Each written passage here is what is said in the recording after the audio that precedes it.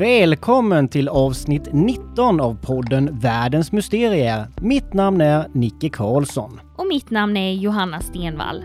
Nu är det återigen dags för ett avsnitt av vår podd.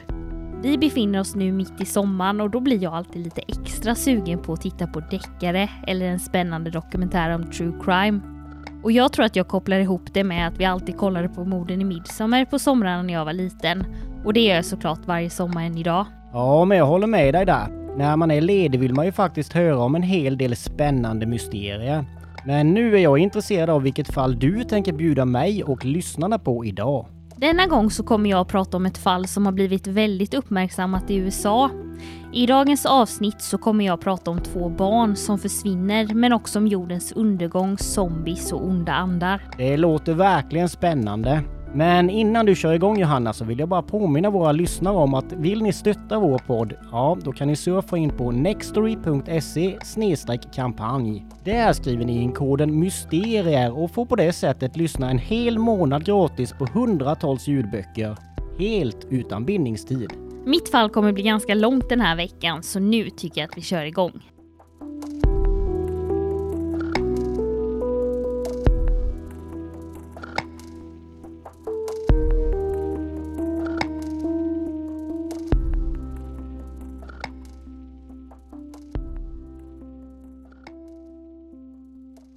Jag ska berätta om ett väldigt uppmärksammat fall i USA, men jag personligen hade inte hört så mycket om det innan.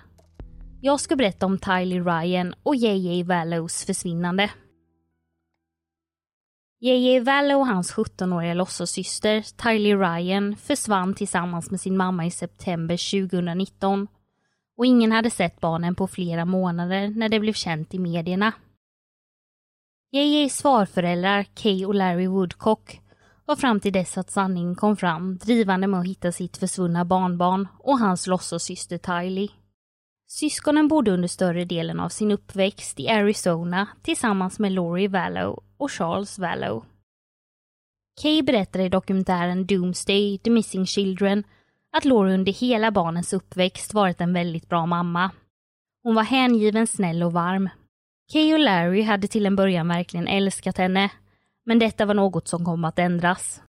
Lori Vallow hette från början Lori Noreen Cox och föddes den 26 juni år 1973 i San Bernardino i Kalifornien. Och det var också här som hon växte upp. Hennes föräldrar var mormoner och hon växte därför upp i ett väldigt troende hem. Innan skolan varje morgon gick hon och lärde sig mer om mormonernas tro.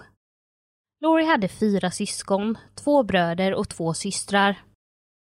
I dokumentären Doomsday, The Missing Children berättade hennes bror Adam att Lori var väldigt populär i skolan. Hon var cheerleader och hade väldigt många vänner. Hon var utåtriktad, rolig och snygg, och det var det som gjorde att de runt omkring henne ville vara i hennes närhet. Hon var en glädjespridare och den som tog med personer i sin närhet på roliga saker. Ett tag gick hon på en skönhetsskola. Hon var väldigt mån om sitt utseende och det var viktigt för henne att hon såg bra ut. Hon gillade uppmärksamheten som hennes utseende gav henne, men det var inget hon skröt om. Hon var helt enkelt en snäll tjej som helst umgicks med sina vänner framför att träffa killar. Det var först i slutet av high school som hon började bli intresserad av just killar. Hon hade väldigt lätt att få dem på fall. När hon gick i high school träffade hon en man som hette Nelson. De rymde hemifrån och gifte sig, men äktenskapet varade bara i några veckor innan Lori såg till att det annullerades. Några år senare gifte hon sig med en man som hette Villa Geola och ganska snabbt efter de träffades blev hon gravid. De fick en son ihop som fick namnet Colby. Men äktenskapet var väldigt skakigt och de delade på sig strax efter det att deras son hade fötts. Efter detta träffade hon en man som hette Joseph Ryan och de fick dottern Tylee tillsammans. Men när Tylee var 3 år gammal i maj 2005 tog även det äktenskapet slut och de skilde sig. Nu hade alltså hennes 3:e äktenskap gått i kras. Efter detta ska Ryan ha blivit attackerad av Loris bror, Alex Cox, som påstår att Ryan hade misshandlat Lori och barnen. Strax efter detta träffade Lori den 49-årige framgångsrike finansmannen Charles Vallow. Vid den här tiden jobbade Lori som frisör i Austin. En dag kom Charles in på frisörsalongen för att klippa sig. Han fick Laurie som frisör och efter det började de dejta. De flesta som träffade dem tillsammans menade att det verkade som att de var gjorda för varandra. Charles var galen i Laurie och de som fanns i hans närhet kunde se att han blev en lyckligare människa tillsammans med henne. Paret sa ja till varandra i Las Vegas år 2009 och Laurie gifte sig alltså för 4:e gången. Charles hade varit gift en gång tidigare och hade 2 söner från sitt tidigare äktenskap, Nicholas och Zachary Chase, och Laurie hade sonen Colby och dottern Tylee. Efter giftermålet flyttade de alla 6 till Arizona. Vid den här tiden hade Kay och Larry adopterat sitt barnbarn JJ eftersom deras son inte klarade av att ta hand om honom. De hade själva 6 egna barn, 16 barnbarn och 8 barnbarnsbarn. De hade varit tillsammans länge och sågs av många som en idyllisk familj. De kände båda två att de ville hjälpa till på det sättet de kunde och de hade ju själva uppfostrat 6 egna barn så de valde att ta hand om honom. För de var inte ens någon tvekan. De berättade i dokumentären Doomsday: The Missing Children att det kändes som att de hade blivit föräldrar på nytt. Som jag förstått det tog de hand om honom nästan direkt efter födseln. När han bott hos dem i några månader märkte de dock att han inte var som andra barn. Han var väldigt stel i kroppen och kunde ibland stirra rätt ut i tomma intet på ingenting. När han blev lite äldre fick de veta att han hade autism. Efter ett tag kände både Larry och Kay att det var en tuff utmaning att uppfostra ett litet barn eftersom de båda började bli gamla. De började fundera på om man kanske behövde bo i en familj med yngre föräldrar som orkade hitta på mer saker med honom. En dag fick de ett samtal från Kays bror, alltså Charles Vallow. Han berättade att han och Laurie hade pratat och att de hade kommit fram till att de gärna ville adoptera JJ. Det var ett väldigt tufft beslut för Larry och Kay som hade blivit vana vid att ha JJ hos sig. Men de kände samtidigt att det var rätt beslut. Så år 2013, när JJ var 2 år gammal, flyttade han hem till Charles och Laurie. Särskilt Tylee älskade sin lillebror och han passade bra in i deras familj. Vid den här tiden valde Charles att gå med i mormonerna. Innan han träffade Laurie var han katolik, men eftersom religion var något som var väldigt viktigt för henne konverterade han och blev mormon. Och de gick ofta till kyrkan tillsammans. Många beskrev dem som den perfekta familjen. De verkade alla otroligt lyckliga tillsammans. Men deras lycka varade bara fram till 2018, då Charles och Lauries äktenskap började svaja. Flera personer i deras närhet märkte snabbt att allt inte var som det brukade. Laurie brydde sig inte längre lika mycket om Charles eller sina barn som innan. Hon var helt enkelt inte lika engagerad längre och ingen förstod riktigt vad det berodde på. Charles pratade med sin syster Kay och berättade att Laurie hade börjat bete sig märkligt. Vid den här tiden hade Laurie börjat läsa böcker av en man som hette Chad Daybell som handlade om den kommande domedagen och hade blivit besatt av dem. I januari 2019 kom Charles hem från en affärsresa sent en kväll och insåg att han inte kunde komma in.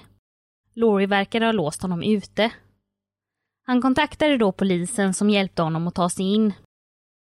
När han väl kom in märkte han att huset var tomt och att familjens bil var borta.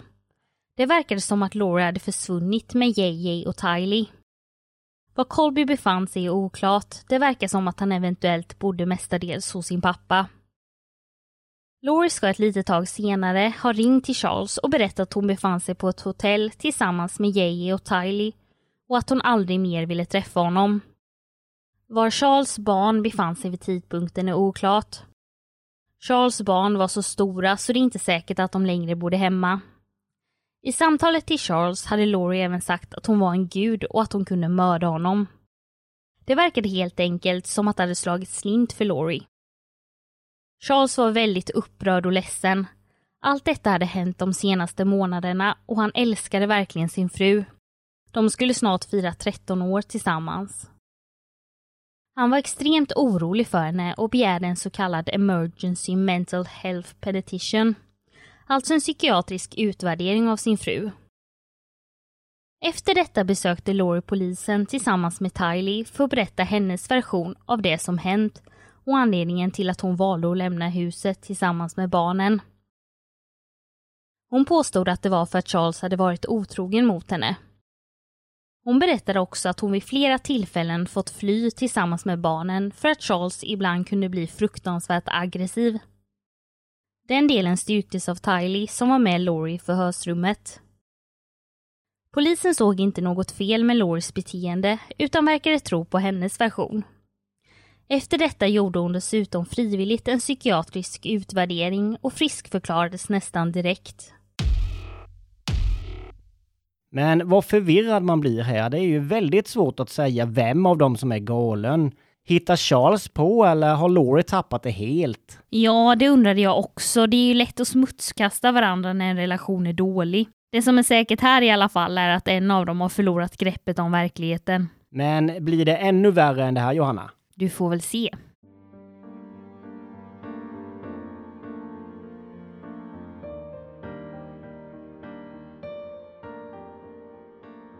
I februari år 2019 valde Charles att lämna in en skilsmässoansökan, trots att det var något som han verkligen inte ville göra. I ansökan påstår han att en av anledningarna till skilsmässan var att Lori tagit ut pengar från hans företagskonto, närmare $35,000. Detta hade hon gjort precis innan hon lämnat huset tillsammans med barnen. Hon hade dessutom vid flera tillfällen hotat att döda honom. Han påstod även att under de senaste månaderna hade hennes tro gått för långt och hon hade pratat om en del märkliga saker. Hon hade bland annat börjat prata om att hon tidigare levt flera olika liv och besökt många olika planeter. Att hon var odödlig och att hon inte längre behövde äta för att leva. Hon såg sig själv som en gud. Detta lät för många underligt och det fanns de som trodde att Charles hade hittat på detta. Men hans son Zack som bodde med Lori och Charles innan skilsmässan styrkte det Charles hade berättat. Charles påstod dessutom att hon var helt säker på att jordens undergång närmade sig. Hon hade till och med berättat i detalj hur undergången skulle komma att se ut och att hon var den som skulle rädda världen.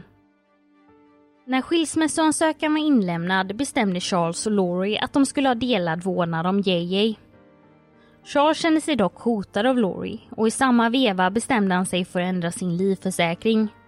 Om han dog skulle pengarna inte längre tillfalla Lori utan hans syster Kay. Bara några månader efter detta var tragedin framme. Det kom plötsligt in ett samtal till 911 från en man som berättade att han skjutit sin svåger i självförsvar efter ett bråk. I larmsamtalet berättade han att han skjutit honom i bröstet och att mannen nu var medvetslös. Mannen som ringde 911 hette Alex Cox och personen han skjutit var Charles Vallow.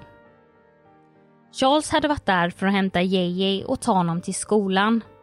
Lori och barnen bodde nämligen hos hennes bror Alex vid tillfället.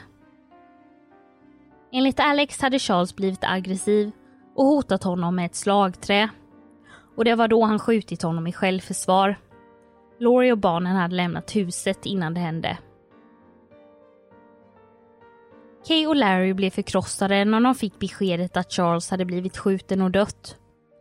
Ingen av dem trodde på Alex historia om vad som hade hänt. De visste att Lori hade hotat att mörda Charles tidigare och nu var han död.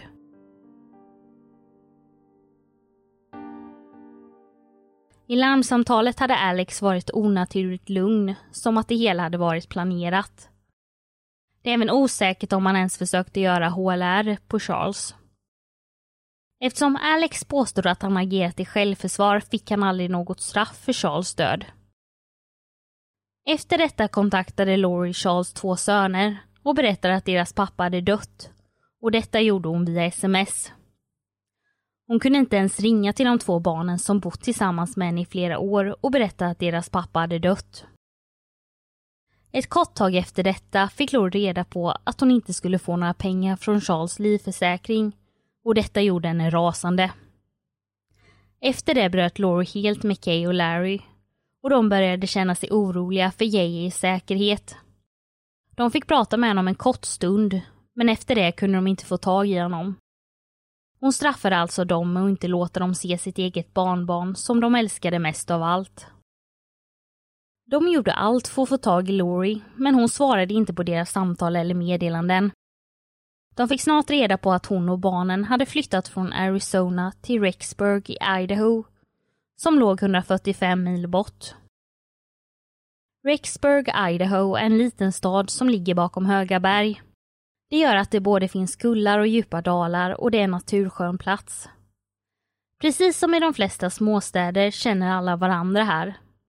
De allra flesta invånarna är troende och medlemmar i Jesu Kristi kyrka av sista dagars heliga. Här är alltså 95% av de troende i staden mormoner. I staden finns till och med ett mormonuniversitet där de flesta funnit en gemenskap eftersom de alla tror på samma sak. Eftersom staden har en sån stark gemenskap och de flesta är troende finns det väldigt lite brottslighet i staden. För många är det en väldigt trygg plats att bo på. Men detta var dessvärre något som skulle komma att förändras och staden skulle bli känd för något helt annat än en naturskön plats med fin gemenskap. Kay och Larrys oro ökade för varje dag som gick. Till slut kontaktade de polisen i Rexburg och bad dem att kolla till barnen. Men när de väl kom till Loris lägenhet var varken barnen eller Lori där. Istället var hennes bror Alex i lägenheten med en man som hette Chad Daybell. Detta var den 26 november år 2019. Alex hade berättat för polisen att JJ var med Kay och Larry. Men det var de som hade kontaktat polisen om JJ, så detta var uppenbarligen en lögn. Men Lori återvände snart till lägenheten och berättade att JJ inte alls var med Kay och Larry, utan med en av hennes vänner, Melanie Gibb i Arizona. Hon berättade även att Tylee, som nu gick på college, bodde på skolans internat och hade alltså nyligen flyttat hemifrån. Polisen lämnade lägenheten och valde därefter att kontakta Loris vän och blev chockade när hon berättade att hon inte alls hade ett JJ hos sig. Hon hade inte sett honom på flera månader. Polisen återvände till lägenheten dagen efter för att konfrontera Lori med hennes lögner, men då var ingen där. Lori, Chad och Alex hade lämnat lägenheten och tagit nästan alla sina saker med sig. Du lyssnar på Världens mysterier. De har alltså alla tre ljugit om var barnen befann sig. Jag känner att jag verkligen vill veta var de är någonstans. Ja, de flesta började ju vid det här laget tro att Lori dolde något. Sen är det ju det här med att Charles dog. Det hela känns ju verkligen som att det var planerat. Jag tror inte på att han sköt sig självförsvar. Jag tycker att det var hemskt att Lori bara skickade ett sms till Charles söner och berättade att han var död. De hade ju bott med Lori i flera år och hon kunde inte ens förmå sig att ringa dem. Ja, vad ska det här sluta?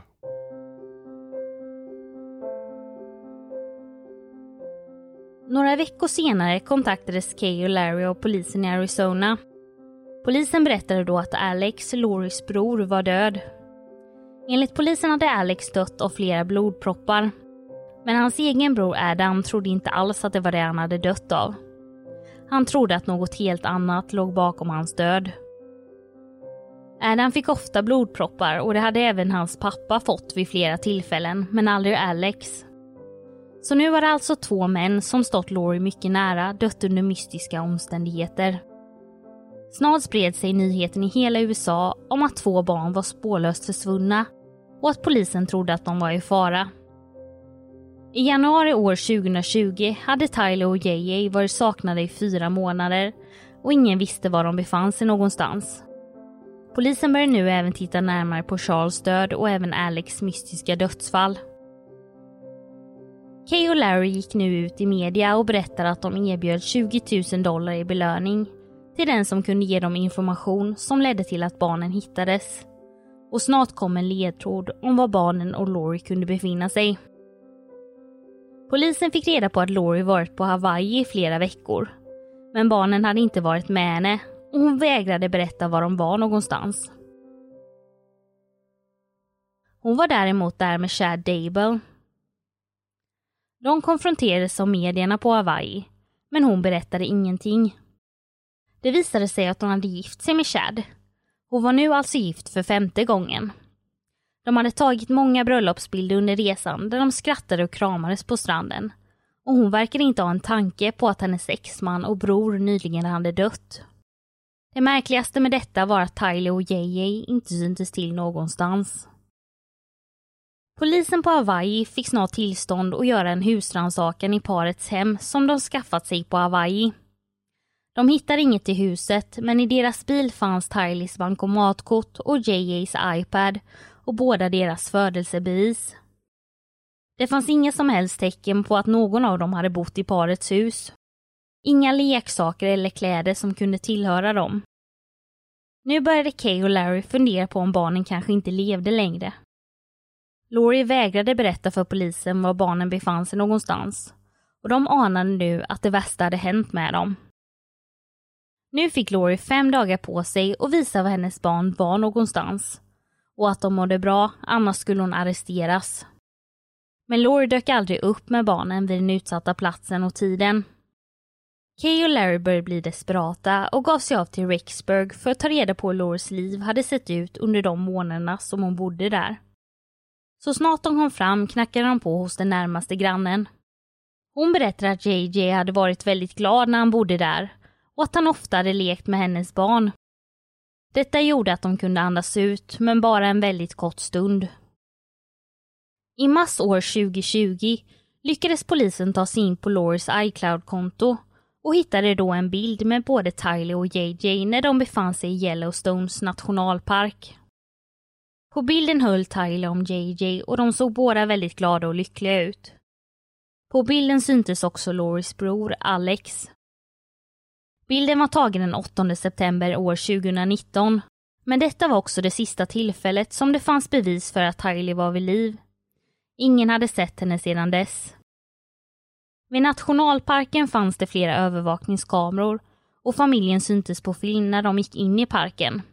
Men det fanns inga kameror vid utgången, så polisen kunde inte se om de alla hade lämnat platsen tillsammans.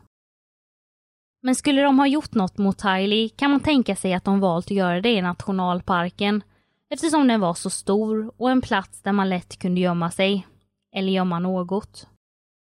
Efter besöket i nationalparken ska Alex ha gett sig av till lägenheten i Rexburg där han stannade en stund. Efter det ska han ha gett sig av till Chad Daybells hus. När han lämnat huset skickade Chad ett sms till sin fru Tammy, där det stod att jag har haft en intressant morgon. Jag såg en stor tvättbjörn vid staketet och jag skyndade mig iväg för att hämta bössan. Ett skott var allt som behövdes. Han ligger nu begravd på våran djurkyrkogård. Men var det verkligen ett djur han sköt? Det man i alla fall visste var att JJ hade setts till efter familjens resa till Yellowstone. Han lekte nämligen med sina grannar flera gånger under september månad. Laurie skrev dessutom in JJ på en skola i Rexburg, men redan den 24 september hörde hon av sig till skolan och berättade att hon hade bestämt sig för att hemundervisa JJ. Hon hade dessutom sagt att JJ skulle bo med sin farmor, alltså Kay, och det var ju en lögn. Just den delen skrämde verkligen Kay och hon undrade varför Laurie hade ljugit om det. Den sista som såg JJ var i alla fall Lauries vän Melanie Gibb, som besökt Laurie och spelat in en religiös podd i hennes kök den 26 september 2019. Och då var JJ där.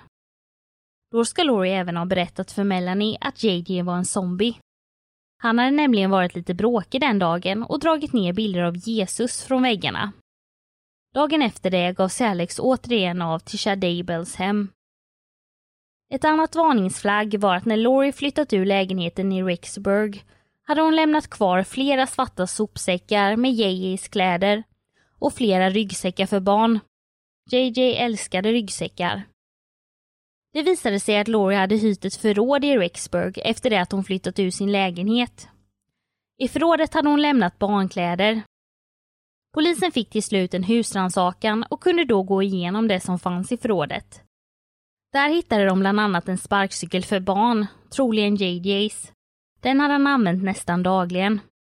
De hittade även massor av JJs och Tylers kläder och flera cyklar, en ryggsäck med JJs initialer och ett fotoalbum med bilder på barnen. Snart arresterades Laurie av polisen på Hawaii, eftersom hon inte hade berättat var barnen befann sig någonstans. Hon anklagades också för att ha övergett sina barn och för att hon inte tagit hand om dem. Borgenssumman sattes till $5 miljoner och Laurie togs från Hawaii till Idaho. Kay och Larry fick nu hopp. Nu skulle kanske Laurie äntligen berätta var barnen var någonstans.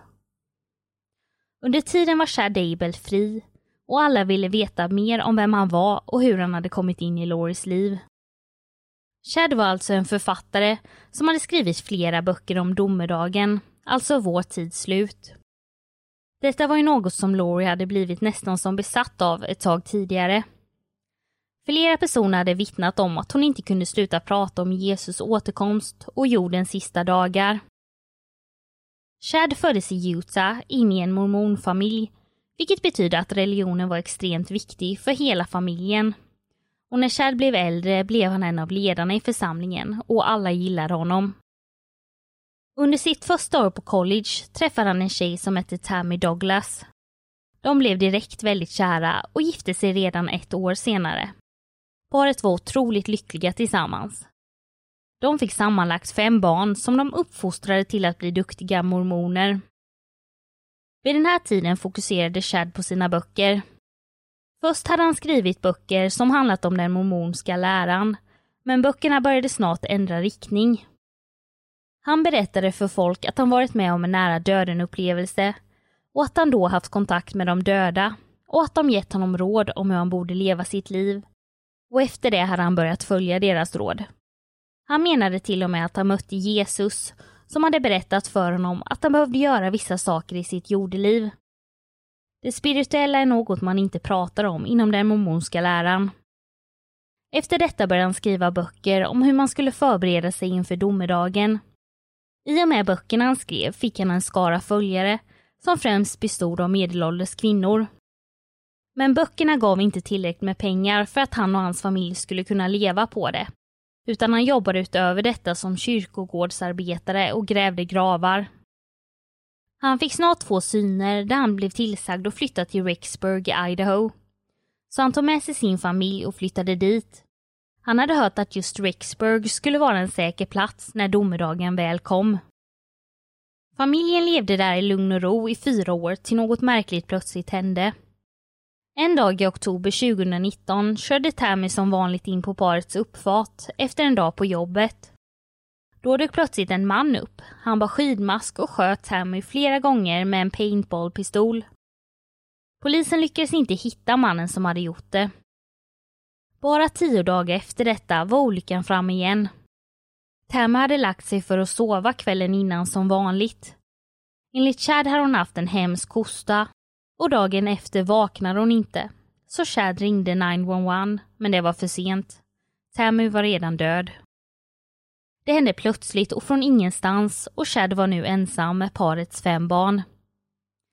Det märkliga här var att han inte tillät att Tammys kropp skulle obduceras. Han verkar inte vilja ta reda på vad orsaken till hennes död hade varit. Många i Chads omgivning reagerade starkt. Han verkade nämligen inte riktigt sörja sin frus bortgång.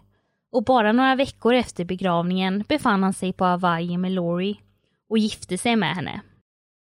Folk i han och Tammys närhet lyfte verkligen på ögonbrynen när de fick veta detta. Ingen av dem trodde att han kunde göra något sånt.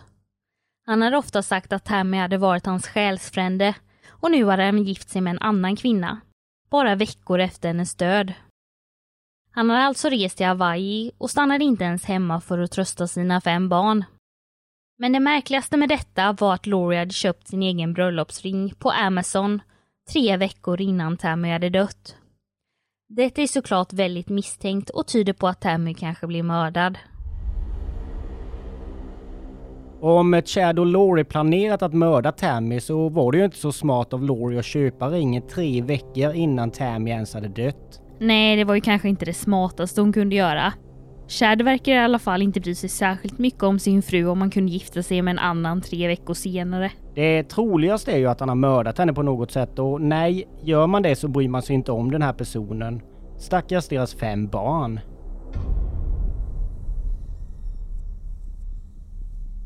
Chad och Laurie hade träffats för första gången år 2018. Vid den här tiden var Laurie fortfarande gift med Charles. Det var strax efter hon träffat Chad som Charles upplevde att de började få problem i sitt äktenskap. Det var även vid den här tiden som Laurie började fundera mer och mer på domedagen och hur hon skulle kunna skydda sig själv när den väl kom. Hon började även gå till kyrkan 5 dagar i veckan och var där nästan hela dagarna som att det var hennes jobb. Hon blev helt enkelt en fanatiker. Hon var helt säker på att jorden snart skulle gå under och tänkte vara förberedd. Hon började även skicka matpaket till sin familj som skulle räcka i 30 dagar så att de skulle klara sig när jorden gick under. Hennes familjemedlemmar tyckte alla att hon hade börjat bete sig ganska märkligt, undrade vad det var hon höll på med. Vid den här tiden var Chad med i en grupp som hjälpte andra att förbereda sig inför domedagen. De hade ofta konferenser och då var Chad en av talarna. Han fick därför en större fanskara. Det var på en av Chads föreläsningar som han och Laurie träffade varandra. De började prata och insåg att de delade samma tro. De var båda också aktiva på ett forum där man kunde prata om nära döden-upplevelser. Laurie, som vid den här tiden var gift med Charles, berättade att hon var en av dem som skulle leda de utvalda. De 144 000 personerna som skulle vara kvar vid Jesus återkomst till jorden och leva med honom i Guds rike. Hon såg det som sitt uppdrag att hjälpa så många i hennes närhet som möjligt att överleva. Charles delade inte Lauries tro och trodde istället att hon höll på att bli galen. Hon ska också ha sagt att hon såg andra i deras hus och att hon hade träffat djävulen.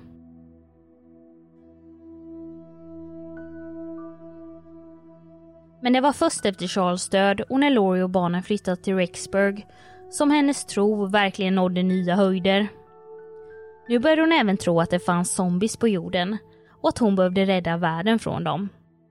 Hon ska ha sagt till en av sina vänner att Jaylee och Tylee var så kallade zombies.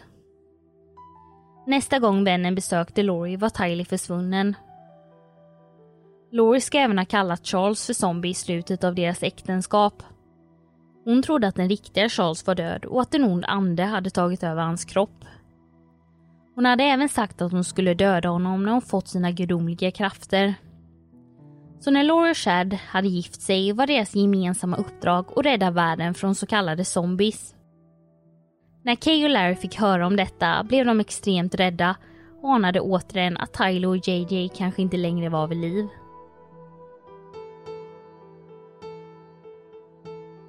Nu befann sig Chads nya fru Laurie i Idaho då hon skulle upp i rätten för att få sin borgensumma fastställd.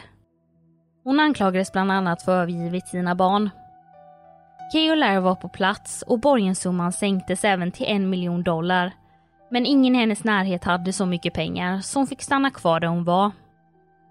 Trots att dagarna gick sa inte Laurie någonting om vad som hade hänt JJ och Tylee och var de befann sig nu. Snart bestämde sig polisen för att undersöka Chad Daybells gård. De hade kontrollerat Alex, Chads och Lauries mobiler och det visade sig att Alex hade befunnit sig på gården flera gånger dagarna efter det att barnen försvann. De fick därför tillstånd att söka igenom hela huset och trädgården. Polisen grävde bland annat bredvid en eldgrop på tomten. Chad, som inte arresterats för något brott, satt i sin bil en bit från platsen och tittade på när man grävde upp hans trädgård. Snart kom det ut att man hittat kvarlevor på platsen. När Chad fick höra detta försökte han köra därifrån men grep snabbt av polisen. Snart fick Kay och Larry ett samtal och fick då reda på att 2 kroppar hade hittats på Chads gård. Kropparna kunde snart identifieras som JJ och Tylee. Kay och Larrys absolut värsta mardröm hade precis blivit verklighet. Trots att det var det de hade anat hela tiden blev de totalt förkrossade. Barnen hade begravts i grunda gravar och hittats inlindade i sopsäckar. JJ bar en röd pyjamas och hade svart tejp runt sina vrister och fotleder. Tylees kropp hittades begravd på familjen Daybells djurkyrkogård bredvid en hund och en katt. Hennes huvud hittades först. Tylees kropp hade styckats och bränts. Det är fortfarande oklart exakt hur JJ och Tylee dött. Tylees kropp var så illa åtgången att det var omöjligt att se vad dödsorsaken var. När Chad hade smsat sin fru Tammy om att han skjutit och dödat en tvättbjörn och begravt den på deras djurkyrkogård var det troligtvis Tylee han mördat och begravt. Historien om tvättbjörnen var antagligen en påhittad förklaring till varför det var uppgrävd jord på djurkyrkogården. Kay och Larry gav sig nu av till Rexburg för att få något slags avslut och för att identifiera kropparna. Men ingen av dem klarade av det, så en nära vän till dem gjorde det åt dem. Han kontaktade dem snart och berättade att det var Tyler och JJ. Nu handlar det om att få rättvisa för de mördade barnen. Chad anklagades nu för mord och för att ha undanröjt bevis. Det har varit många turer fram och tillbaka där de båda anklagats för många olika saker. Men den 25 maj år 2021 åtalades i alla fall både Laurie och Chad för mord av första graden på JJ, Tylee och Tammy. En obduktion av Tammy genomfördes några månader efter hennes död. Men vad resultatet blev inte känt eftersom det är en del av en pågående utredning. Vi vet alltså inte om Chad mördade henne, men det är ganska troligt att han gjorde det. Både Laurie och Chad menar i alla fall att de är oskyldiga till det de anklagas för. Senare anklagas Laurie också för conspiracy to commit murder, alltså konspiration för att begå mord på sin tidigare man Charles Vallow, eftersom hans död hade varit ytterst märklig och för att hon vid flera tillfällen hotat att mörda honom. Den 27 maj, bara 2 dagar senare, kom man fram till att Laurie inte kommer klara av en rättegång på grund av psykiska problem. Hennes rättegång har därför satts på paus i 90 dagar. I mina öron låter det ganska rimligt med tanke på att hon kallat sig själv för en gud och sina egna barn för zombies. Frågan är om hon kommer kunna delta i rättegången längre fram. Det troligaste är i alla fall att Chad, Alex och Laurie alla planerat att döda de 2 barnen för att de var zombies. Eftersom jorden ändå skulle gå under spelade det ingen roll vad de gjorde. Chad och Laurie såg det som sitt viktigaste uppdrag att rädda jorden från zombies. Och båda 2 var troligen säkra på att Tyler och JJ redan var döda och att en ond ande hade tagit över deras kroppar.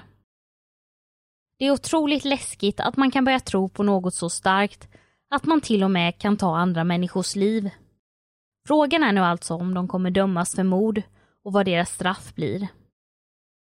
Jag hoppas såklart att de får spendera resten av sina liv i fängelse med tanke på vad de har gjort. Flera oskyldiga personer förlorade sina liv tack vare dem. Chads 5 barn har idag ingen mamma och en pappa som troligtvis kommer få spendera väldigt lång tid i fängelse. Vi får även se om de har rätt om jordens undergång. Det ser ju inte särskilt ljust ut med tanke på coronaviruset som satte världen i kaos på en ganska kort tid. Det finns otroligt mycket information i detta fallet och det kommer ny information hela tiden. Så det finns delar som jag inte har tagit med. Jag har helt enkelt tagit med det jag tycker är viktigast. Hör gärna av er till mig om ni får höra några uppdateringar om fallet.